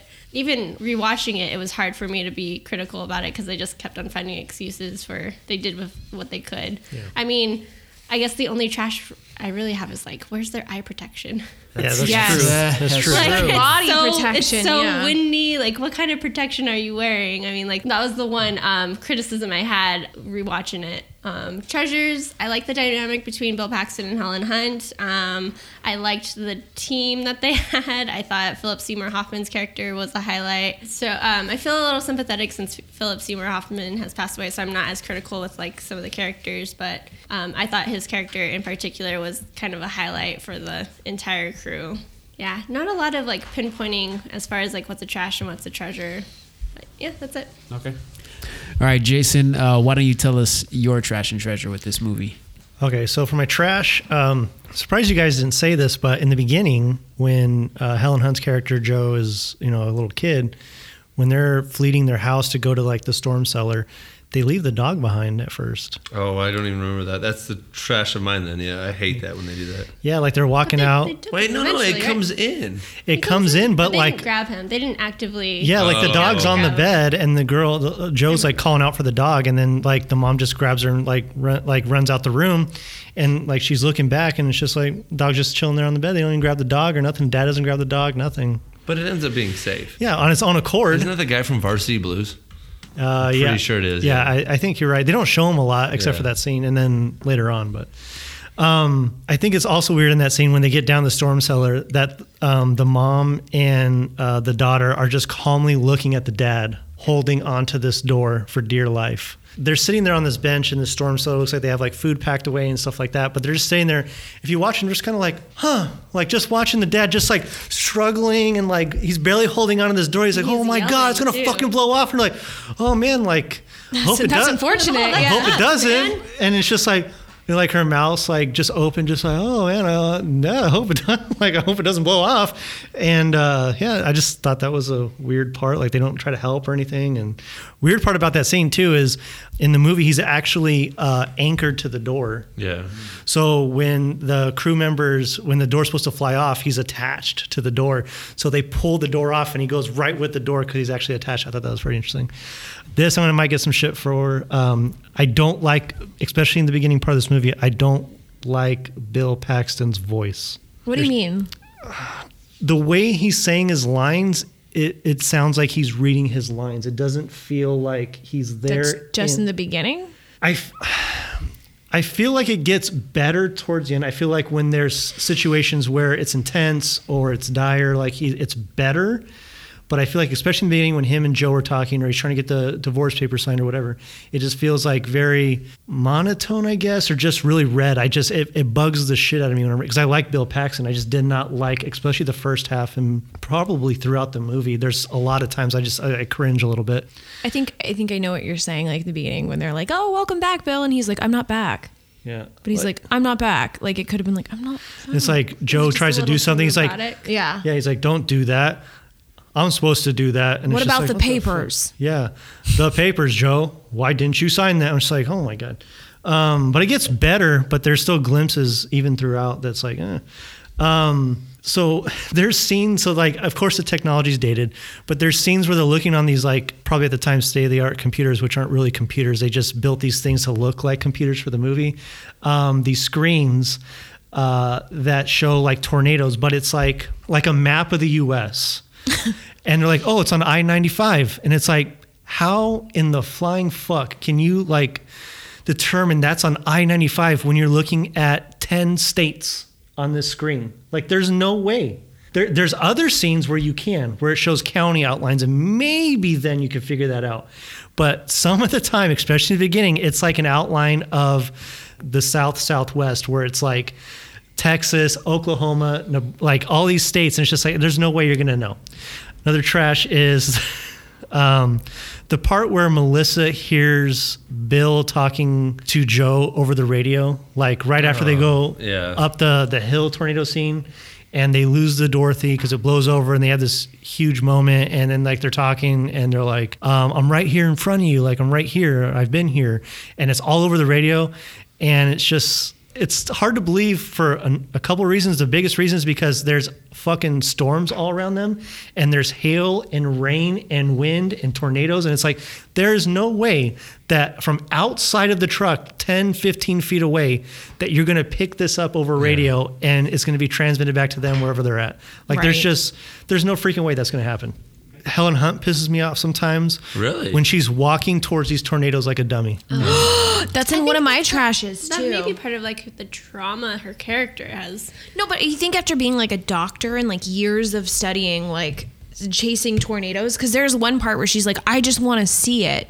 And I wrote down like, in how many years have you seen tornadoes? Like, And she just like blindly just like starts walking towards it. And I'm like, Right. well, what are we doing yet again? And it happens numerous times. It's like Right. the one person that's had her father pass away from a tornado. And it's like, why do you keep just like freeze framing it and then just like slowly walking towards this thing that's going to kill you? It pisses me off. Tornado scene at the movie theater is a little cheesy. I mean, I like it a little bit, but I feel like the car. Sorry, go ahead. no, you go ahead. No, the It's your car point. flying in, I feel like. What about the use of The Shining? Is that bad or no? Like when the tornado comes through, is Jack Nicholson completely That's cool. destroying? Yeah. So I like that, but it's Okay. like they go into this like huge like hangar type with like knives building. and shit above. Yeah. Well, it's just huge and open, and if you're in a tornado situation, you're not supposed to go into anything like this. And they climb down this like 4, 5, 6 foot little crevice inside this building, and it's like, yeah, that's not really going to help you. I researched a little bit about that, and it's like that's like the worst place you could go. Yeah. Like it's so open, it's going to rip it off. You're down in this crevice, which is cool, but you're not covered. It's not going to protect you. So I didn't like that. Well, I said it was like super ironic because they're storm chasers and they should be like, it's like the height of tornado season and they're like at this place and a tornado hits. And Well, it's these like, shouldn't you kids- be watching your research? Like, this is like, They should have some sort of warning. this is to not halftime be in game that time kind for of you. Like, you should situation. be, in there. Halftime game time. That's what he did. But I think they specify though that they didn't know when it was going to hit because the storm kind of got the jump on them, because when it hits them at the theater and then when it also goes to Wakita to Aunt Meg's house, Aunt Meg even says like the She had the moment little warning, huh? yeah, like the moment the report came on TV And the wind chimes went on. She had no time to even do yeah, anything. like 2 minutes later, the tornado was already on her. So I think in that particular instance, it has to do with the storm just forming right on top of them. Which is the point of the movie. They're trying to get more knowledge about tornadoes to give people more of a time frame of like, hey, here's warning. I mean, that's the whole point of the movie, right? You Is know? that Right. realistic for that time though? I don't know. I live in California, Yeah, so I'm I pretty don't know. ignorant about tornadoes, don't so I like bought into the storyline. I just But Like, I feel like something that massive probably had a little bit of development and Right. like there's been multiple tornadoes at this point. Yeah. And it's like, I don't know if I'd be going to a drive-in theater. The storm's around you, whether there's a tornado right there or not. Like, the storm's around you and there's been tornadoes. Like, come on, like, you got to know something. Like, hey, maybe Right. not tonight. Maybe not tonight. But you'd think like the human barometer of Bill would know. Because he was staring at the sky He was, and he knows After best. he very bought his lemonade, pensively. right? Huh? After he bought his lemonade. No, Melissa bought the lemonade. Oh, that's right. Melissa did buy it. He did drop the dirt, though, real slowly. Yeah, he did. Well, No, he but you always guys he are drops thinking of a dirt different and then a tornado scene. happens. No, but you guys are thinking of a different scene. Like that was prior, No, I know, like prior I know. in the movie, and then afterwards, like Melissa's in the hotel room, Joe's getting coffee, and they're at that drive-in theater, and he's like staring at the sky, like sniffing, I imagine. But it's you'd think the human barometer would be able to tell you that a tornado was coming. The extreme. Yeah. The extreme. And then my last trash is, I feel like a lot of scenes could be used for a Dodge Ram commercial. The aerial shots. Oh my like, God, driving on the roads. There's so many. Like, they go through these storms, and then like those sister tornadoes are right around. There's 3 tornadoes around. Truck spinning, gets done. Truck's perfectly fine. It looked like it just went through the car wash. It's like, Right. oh, that's it. Oh, okay, cool. I won't want a Dodge Ram Spin now. cycle. Yeah, serious. Treasure is the score and the music, of course. Muggs already touched on that. The cast, of course, Philip Seymour Hoffman, Dusty. I mean, Helen Hunt looks good. And then, yeah, the cast. And then another favorite is when Dusty says it's the suck zone. I don't know why, but when he like creepily gets in Melissa's ear and just kind of not whispers, but says really lowly, like, hey, it's the suck zone. He like licks it into her ear.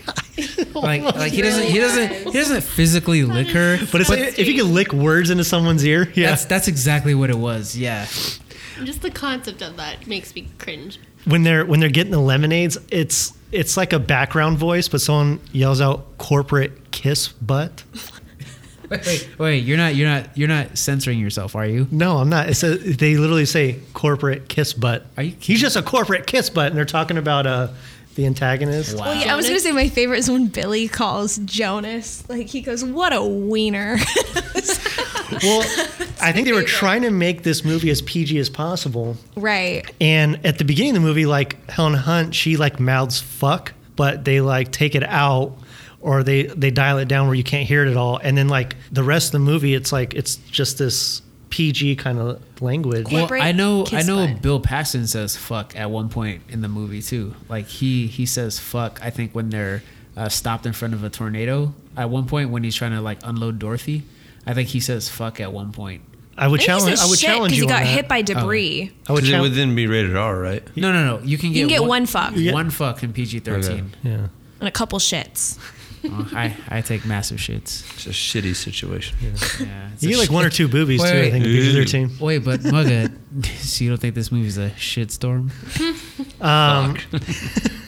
Another treasure is the technology, and then the maps guy, Cameron. You know, I Can't just fold them. You gotta roll. What do you mean? What gotta do you roll. mean by technology? they're computers and stuff. I think that it's They're interesting. roughly the size of a phone book. So please elaborate. I just think it's like, I would imagine, you know, my 10-year-old self saying that, like, oh, that's cool. Like, Right. those computers and stuff. It's just cool to see. I don't know. I just thought it was interesting. And like reading more about it, like they're just these like screens with keyboards. Like they build their props. Right. So I just think about the times like we take GPS or like our Maps app for granted. And like this guy is like, his whole job is just to navigate them. I don't know. I just found it interesting and I appreciated it. Google put them out of business.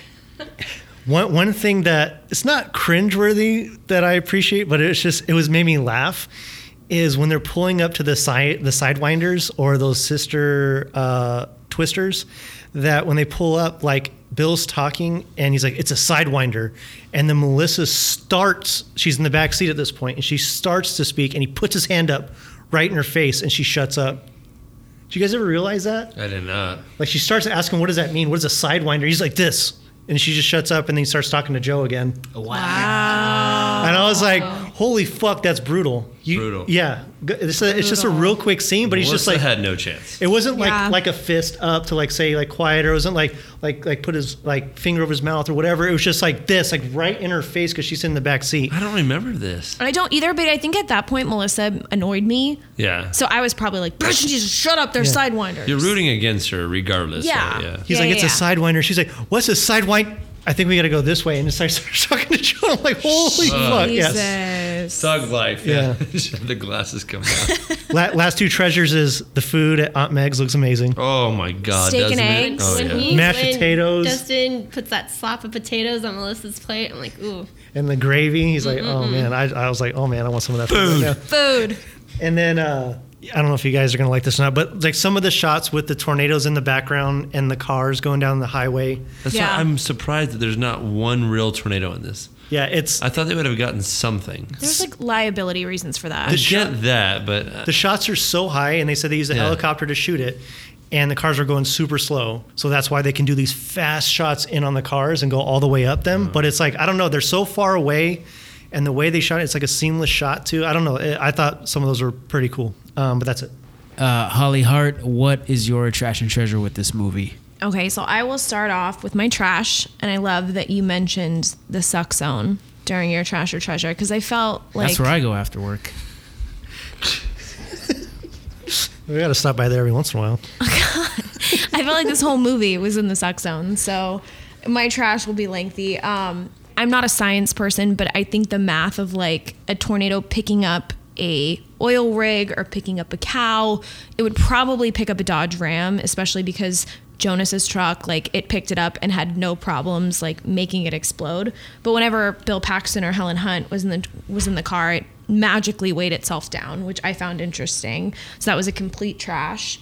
The timing was really, really questionable. I didn't know if this took place in 1 day, in 2 days, in 3 days. Like I thought it was Bill Paxton's character. Bill was only supposed to be there to get the paper signed and bounced, but it felt like it was like a He week. got sucked in. I think it was 3 days, in my opinion. Right. But it was supposed to be like maybe an overnight trip, but magically he got sucked in. Thank you. I just put 2 and 2 together. Yeah, he got sucked in. Like I said, the sound effects sound like bubble guts. Where I was going with the score is like there's a scene, there's 2 scenes that I can think of where I don't think the score lined up. And one of them is when she's at Aunt Meg's house and they're getting dinner and they're getting the whole thing. And it's that whole, they're talking about like who has seen an F5. And Joe is upstairs. And all of a sudden this like country music guitar starts playing like while they're talking about who's seen an F5 tornado, and it was so poorly placed, it was so poorly timed that I was like, what is it doing? And then it cut up to her like fixing her necklace in the mirror, and then Aunt Joe like comes upstairs and was like talking to her, and it was just like the most poorly placed. And then the second one was when Joe kept going towards a tornado, like after the Dorothy had tipped over and there was like sensors everywhere, and it starts to play, and I wrote down the Lion King music because it sounds like this crazy instrumental when he's like, you killing yourself won't bring your dad back, Joe.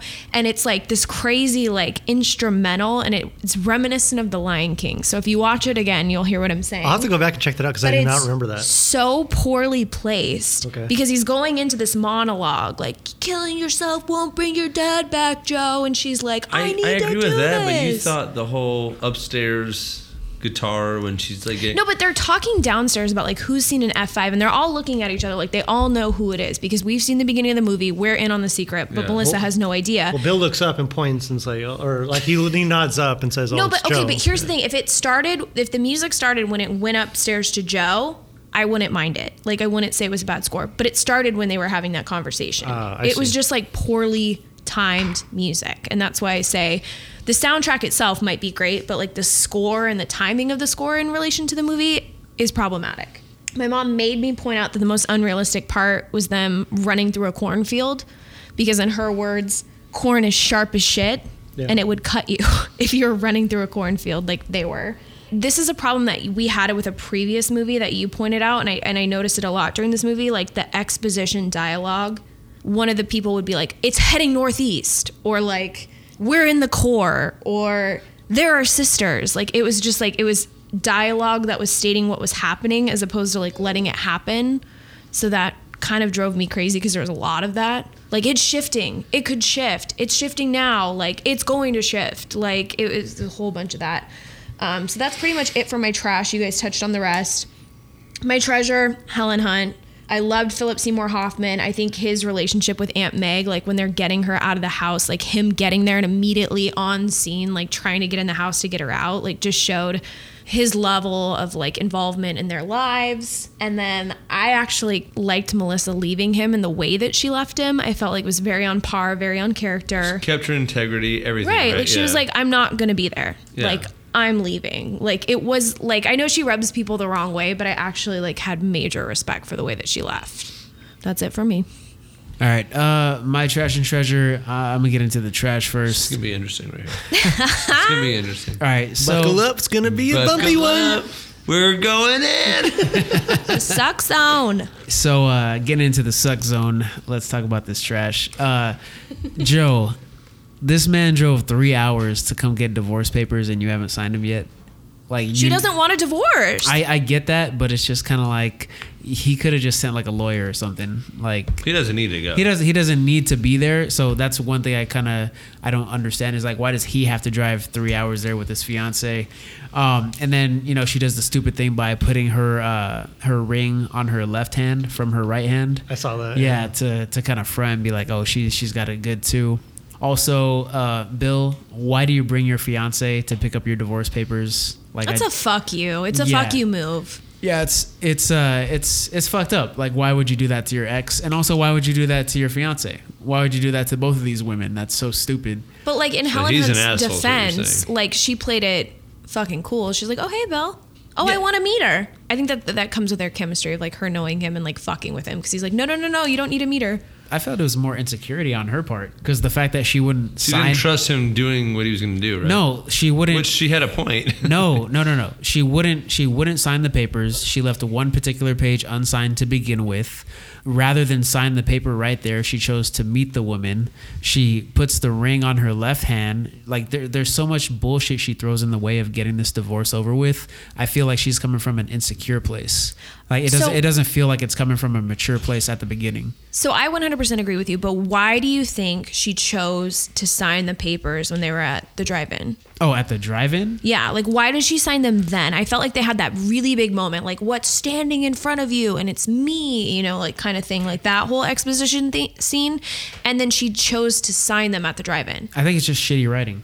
Like, I'm just going to chalk it up to that. It's just shitty writing. They don't know what the fuck they're doing Well, with because this nothing movie. ever comes of it after that, and that's why I say, like, one, why include that in the movie, and two, why did it? Well, one, why did it happen, and two, why did they include it? Yeah. And then they really try hard to make Melissa out to be the stuffy new girlfriend right from the beginning. They give her a high maintenance haircut. They give her a country accent. They give her the all white clothes And the cell phone. Yeah, in contrast to everybody else's kind of more rugged ragtag appearance. They make her sound stupid by asking all the questions, which are questions that anybody with half a brain would ask if they're, you know, interested.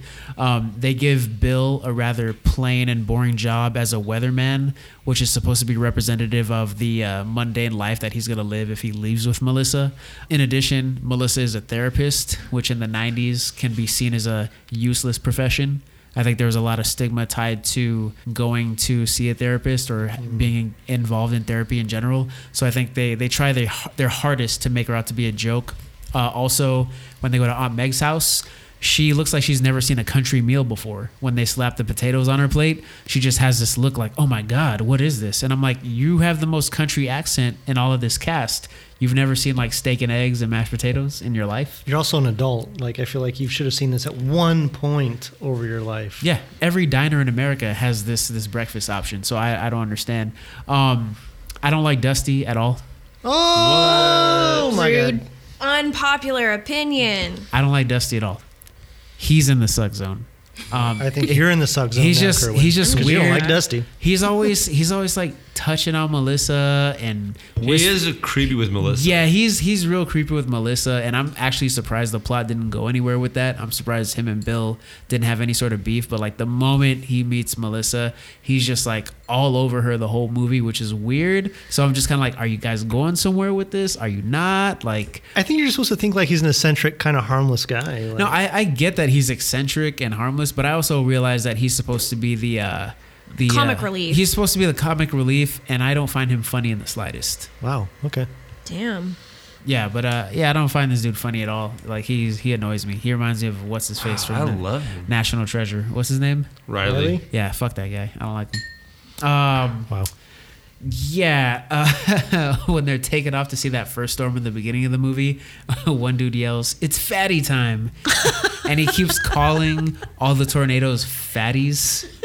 He's like, "Yeah, there's a real fat one right there. Oh, look at the base of that. That base is so fat." He just How did I miss this? he just I calls. missed that too. Like, Yeah, I don't know what you're talking they're about. literally running towards their cars to go chase the tornado, and one guy's just like, "Yeah, it's fatty time." We all missed this. I gotta watch this Super again random. What version did you watch? I watched the version that cost me way too much money. So Bill, Bill's kind of arc with Jonas, or I guess his relationship with Jonas or whatever. It's like, you quit storm chasing to be a weatherman, right? Why are you trying to fight Jonas in a parking lot over what? A profession you left? Jonas stole your tech. So what? You left the industry. You went to go do something else. Why are you trying to fight this dude now? Yeah. Like, where are you? Where are you in your headspace? Also, I thought scientists were more collaborative. I'm pretty sure that you guys didn't, steal tech or whatever, or maybe your research influenced his. And if he does have corporate sponsors, like Jonas never comes off as like a malicious type of character. He's just like another guy doing storm chasing. Like, he never attacks them. He never berates them. The only time they even have a confrontation is because Bill runs up to him and assaults him. Like, not once is Jonas a dick until after Bill assaults him. He's kind of a dick after that first tornado when he just drives by and there's shits everywhere. But I mean, like, that's after Bill assaulted him, That's though. true. It's just like, I wouldn't help these motherfuckers either after Yeah. Bill assaulted me. It's kind of weird because I feel like their goal is probably the same. I mean, we don't know Jonas's goal, but it's like we know that, Bill and Joe's goal is to, get better reporting for the weather and for these tornadoes so they can give, earlier warning signals. And it's like, it's because Joe has gone through all this shit with her family when she was younger. And it's like, if that's your ultimate goal, like, who cares how you guys get there? Like, collaborate or do something. I see your point. Yeah. When Bill crashes the truck, Joe's truck, like an idiot, he and Joe get out of the vehicle, when they first hit that little bridge thing in the ravine or whatever. When they get out of the car, Bill is just like, why can't we just spend a normal day together? And in my head, I'm just like, y'all shouldn't be spending any days together. Right. You're broken up. Your fiance's in the other truck. Like, you shouldn't even fucking be here. You shouldn't be here at all, which is one thing I want to bring up. Like, what the fuck is the point of this movie? This guy drove 3 hours from wherever to like the butt fucking nowhere to go see his ex who he's trying to divorce, and he brings his fiance. And instead of just getting these divorce papers signed and going home, he just says, hey, let's work. He just decides, let's work. That's like me being a doctor, taking my fiance to the hospital to meet my doctor ex-wife, soon to be ex-wife. And then get involved in surgery. And then doing surgery, performing surgery. Like this, there's no reason for Bill to be involved. No. Period. In this plot. They just happen to show up at the right time during all these tornadoes, and he just drags Melissa into this shitstorm. Like, imagine being Melissa too. She's probably fucking pissed. It's like, oh, you just hop in this truck with Joe and do that. It's like, we came down here to get these divorce papers signed. What the fuck are we doing right now? Yeah, and there's that scene where like they cut to Melissa and like you can hear Bill talking to Joe Over the radio? Yes, and Melissa's like drenched in rain and she's listening to their conversation and it just cuts to her face and you can just tell like she's pissed. yeah, this movie would have worked better if Bill was not a weatherman, or not, Right. if he had not quit. Let's say he started his own research team, right? Let's say he got called in on assignment and he had to work with Joe. And for some reason, based on his new fiance's profession, his new fiance came along or was part of his team or something like that. If he was forced to work with Joe, this plot would make more sense. But True. like, everything happening in this movie is voluntary. Every little thing happening in this movie is voluntary. So there's no risk. There's no reason for anybody to be a part of any of this shit. It doesn't make any fucking sense why Bill is sticking around. Get your paper signed and get the fuck out. Like, do you guys have plans tonight? Don't y'all have an apartment? Do you guys have like a movie or a dinner to get to? You guys drove 3 hours. Did you get a hotel? What is the plot of this movie? Why are you here? What is the motivation? This is kind of a treasure of mine, but shout out to Melissa for being secure enough to not mind going on an adventure with her fiance's ex. But I got to give Melissa a little bit of trash though, because like she should have shut all that shit down the moment she realized that Joe was still in love with Bill, when she kind of confronts her at the diner when they're getting the coffees or whatever. Yeah, like she calls Joe out on it, like you're still in love with him. Melissa should have shut that shit down right away. But props to Melissa, treasure from Melissa being mature enough to end their relationship the way she did. Mm-hmm. Most movies would go out of their way to make the new girlfriend crazy or out of her mind. She's not a bad girl. She's not a bad girl at all. I think she's annoying though. I don't find her to be annoying. I just find her circumstances to be annoying. Yeah. I actually feel for her because it's just like she's getting dragged into all of this. She's not saying, oh my God, she's not being helpless. She's not being, annoying. It's just like this is something she's just not used to, and she just wanted to see what it was about. She's a therapist too, so she's used to asking questions, and that's where she's like, oh, I don't understand this. Please explain to me. Like, what is this? What does that mean? And it's like, that kind of fits with her profession, fits with her character. Yeah, it might come off annoying, but it's like when you put in that perspective, it's like, okay, no, I get it. I get why she's asking questions. Yeah, she's more than understanding in the situation too. Yeah. Like she gets in the car and he's like, I'm gonna go with Joe, you go with Dusty. I'd be like, fuck no, I'm not. Yeah, like, she's being like reasonable to a fault almost. Oh, right. Yeah. Yeah, and then big trash to Bill for being a insensitive dipshit and dragging his fiance on this adventure, chasing tornadoes with his ex for like 12 hours straight. Like you're dragging this woman around who came with you to get divorce papers because y'all are engaged, and you drag her around with who's supposed to be your ex-wife. What is going on? You even take her to your ex's aunt's house. Why? Poor judgment. Just sign the papers and get the hell out of there. And then you leave her with Dusty, the worst person in this movie. I thought Dusty was going to steal his girl. I got really excited. Yeah, that's what I thought. A lot of the things that you called out, Holly, just them being able to walk, run, and or drive while objects that are twice as massive are floating through the air.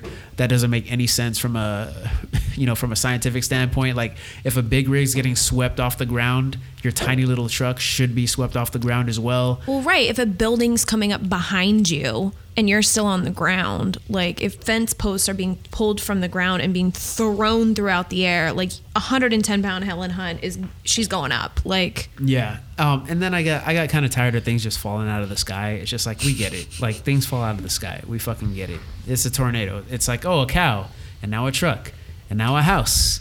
It just kind of got old after a while. Like at one point, one of the lines that annoyed me was they were driving down the road and this truck fell in front of them. And I think Bill is just like, we should probably take another road. And I'm just like, you probably shouldn't be out at all. But what do you call a cow in a tornado? What? A milkshake. Oh, that's pretty good. That's pretty good. At the end of the movie, Joe and Bill are arguing about who's going to run the lab or whatever. And all I'm thinking to myself is like, doesn't Bill have a job as a weatherman he needs to get to pretty soon? Is he going to quit that job? Is he going to turn in his resignation? What the fuck is going on with this? But one of the things I want to talk about, though, is does this movie even need Jonas or Melissa in it? Couldn't this movie just be about storm chasers? What is the focus of this movie? Is it about Bill's relationship with Joe, or is it about them going up against a rival storm chaser gang? Because like Jonas is introduced as an antagonist, but we don't have like an arc with him. Like you don't see him for most of the movie until he gets killed, right? Yeah, and then here and there, yeah. And then same thing with Melissa and Joe. You never feel like there's a rivalry or anything like that. You see things from Melissa's perspective, but like it has no real impact on the plot. So it makes me wonder, like, did you need the Melissa angle? Did you need the Jonas angle? Like this movie has no main kind of driving human plot. It's like, yes, we're chasing bigger and bigger tornadoes, but what is the human element to this movie? Is it the rivalry? Is it the relationship? Because Melissa leaves the movie 2/3 in, boom, done. But with Jonas, he just dies outright and they just find the big tornado. So like, what was it? I don't understand what the human plot of this movie is. So I don't understand why those were introduced. But getting down to what little treasures I have left besides Melissa, I mean, I'm glad they didn't kill Aunt Meg. I liked her. She That's was true. cool. Yeah, I liked Aunt Meg too. Who doesn't? Yeah. Yeah, and I like Mose. that. Yeah, and Didn't kill Mose. I like that the horses lived at the end. Oh yeah. Yeah, and I like that Aunt Meg's dog lived. Yes, I love it. Yeah. So yeah, that's my trash and treasure with this movie. Wow, that's all you're doing. Fuck. Okay. Yeah. So let's go rating. So let's get into how much we would pay to watch Twister. Mugga, how much are you paying? Man, it's tough to go through Kerwin's. I don't mind this movie. I'm gonna give it a low 10. I feel like it's entertaining for what it does. I think the cast, whatever it does, it's on. I'll watch it. I'm gonna give it a low 10. So Holly Murphy, how much are you paying? I would give it a high 5. Like I said, like I didn't really go into this movie with a lot of agenda to criticize or like look for things, which is a fault of mine. But I mean, I did find it entertaining. However, it's probably not my first choice to watch. And like if it was on TV, I'd watch it. But again, I'm not gonna like go out of my way to watch it. But it did have some entertaining points, and I'll give it credit. So 5. Okay. Jason, how much are you paying to watch Twister?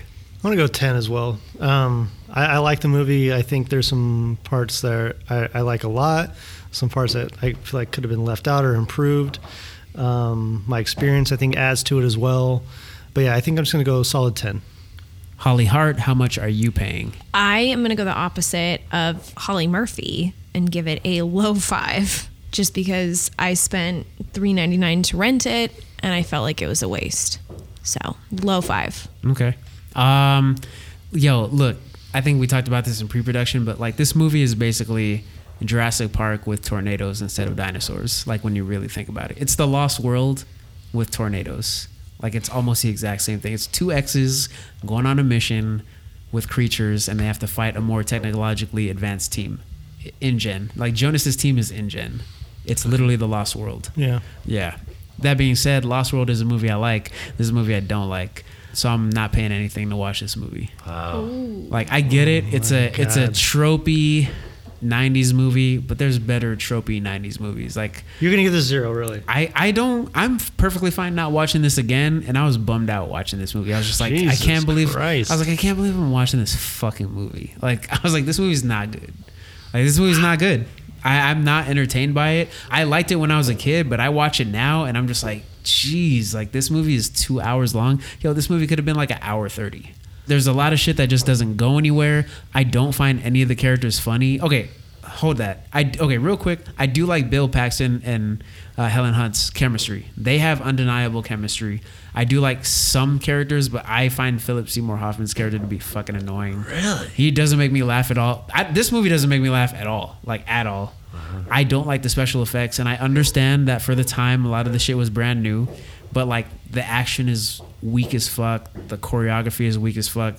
Everything about this movie screams made for television. This is some shit you see on the CW on like a Thursday evening. I'm giving this movie $0. Well, that brutal rating. We will pay to watch this movie for $6. $6. We're giving Twister. What a twist. Wow. I thought it would have been higher. What do you think? I thought, well, Kerwin's I was not expecting. I was not. I was thought expecting 5. I was expecting a couple Holly, 5s. I thought you would have given it a 10. No. Nah, this movie fucking sucks. I think watching it I disagree again with you and guys. just like seeing, like it has not aged well. I disagree. Okay. All right. Yeah. I mean, it's not the worst movie. It's not the I've worst seen, movie. We've so given that's why- movies. I've given yeah. a movie a 0. I mean, like, this it's- is just like Yo, look, Elf is it's not great. it's not the Shades. worst I would movie. never give an Elf a 0. It's not the worst movie I've seen, trust me. Right. But it's just like, you're asking me to pay to watch this. I ain't paying shit. Like I had to pay Hey, $3.99 I to watch respect this. it. I respect I'm it. still salty. So Respect it. yeah. But things that don't make me feel salty. One of those is Tom Cruise. Yes. Yes. So if Tom Cruise was in Twister, who would he be, Mugga? You can't go Bill Paxton. You can't. So I'm going. Don't you dare. I have to. Come on, Who are you man. going to pick? The other guy, the villain, the guy from Princess Bride. Jonas? I mean, yeah, Jonas. You got to go Jonas, motherfucker. man. What All do you mean no? Who else is he gonna be? He can't be the tornado. I've got one. We're gonna go around, but I've got All one. right, When I'm gonna go Jonas. You have to. Okay, Jason, what about you? Okay, well, I was going to say Jonas, but now that Mugga already said Jonas, I got to think of someone else. So, Just go Jonas again. We can be on the same page. Yeah, I was gonna say he could be the tornado, but yeah, no, I'm gonna go Jonas. I'll say he can be Jonas. All right. I'm gonna say either Jonas or I don't want to say Dusty. You want to say Dusty though? Huh? No, I fucking hate. You hated I Philip Seymour fucking Hoffman. hate Dusty, but I'm gonna have him be Bill. I'll have Tom Cruise be Bill. Wow. Yeah. Holly Hart. What about you? I'm gonna say that Tom Cruise plays the male version of Aunt Meg that's serving steak and eggs that Dusty loves. So he could be like Uncle Steve. Like Uncle Steve? yeah, instead of Aunt Meg. Well, you don't want him to be called Uncle Tom. Trust me. You don't want that shit. All right. Holly Murphy. How about you? If I could put a Tropic Thunder situation, I would make Tom Cruise Dusty. I love Philip Seymour Hoffman, but if we can put him in a fat suit, make him a little awkward, I think he could pull that off too. Make him a little creepy, because he was a little creepy in Tropic Thunder with his character. That's what I would pick. I agree. Okay. So, anybody got anything else? Nope. All right. So, in the words of Tom Cruise, Fuck you, Sally. thanks for listening to this episode of $20 Ticket. Follow us on Instagram at $20 Ticket and leave your ticket price about the movies we've reviewed. If you have any comments or suggestions, send them to $20ticket@gmail.com. That's 20, the numbers, $20ticket@gmail.com. Be sure to subscribe to us via Apple Podcasts, and thank you for listening.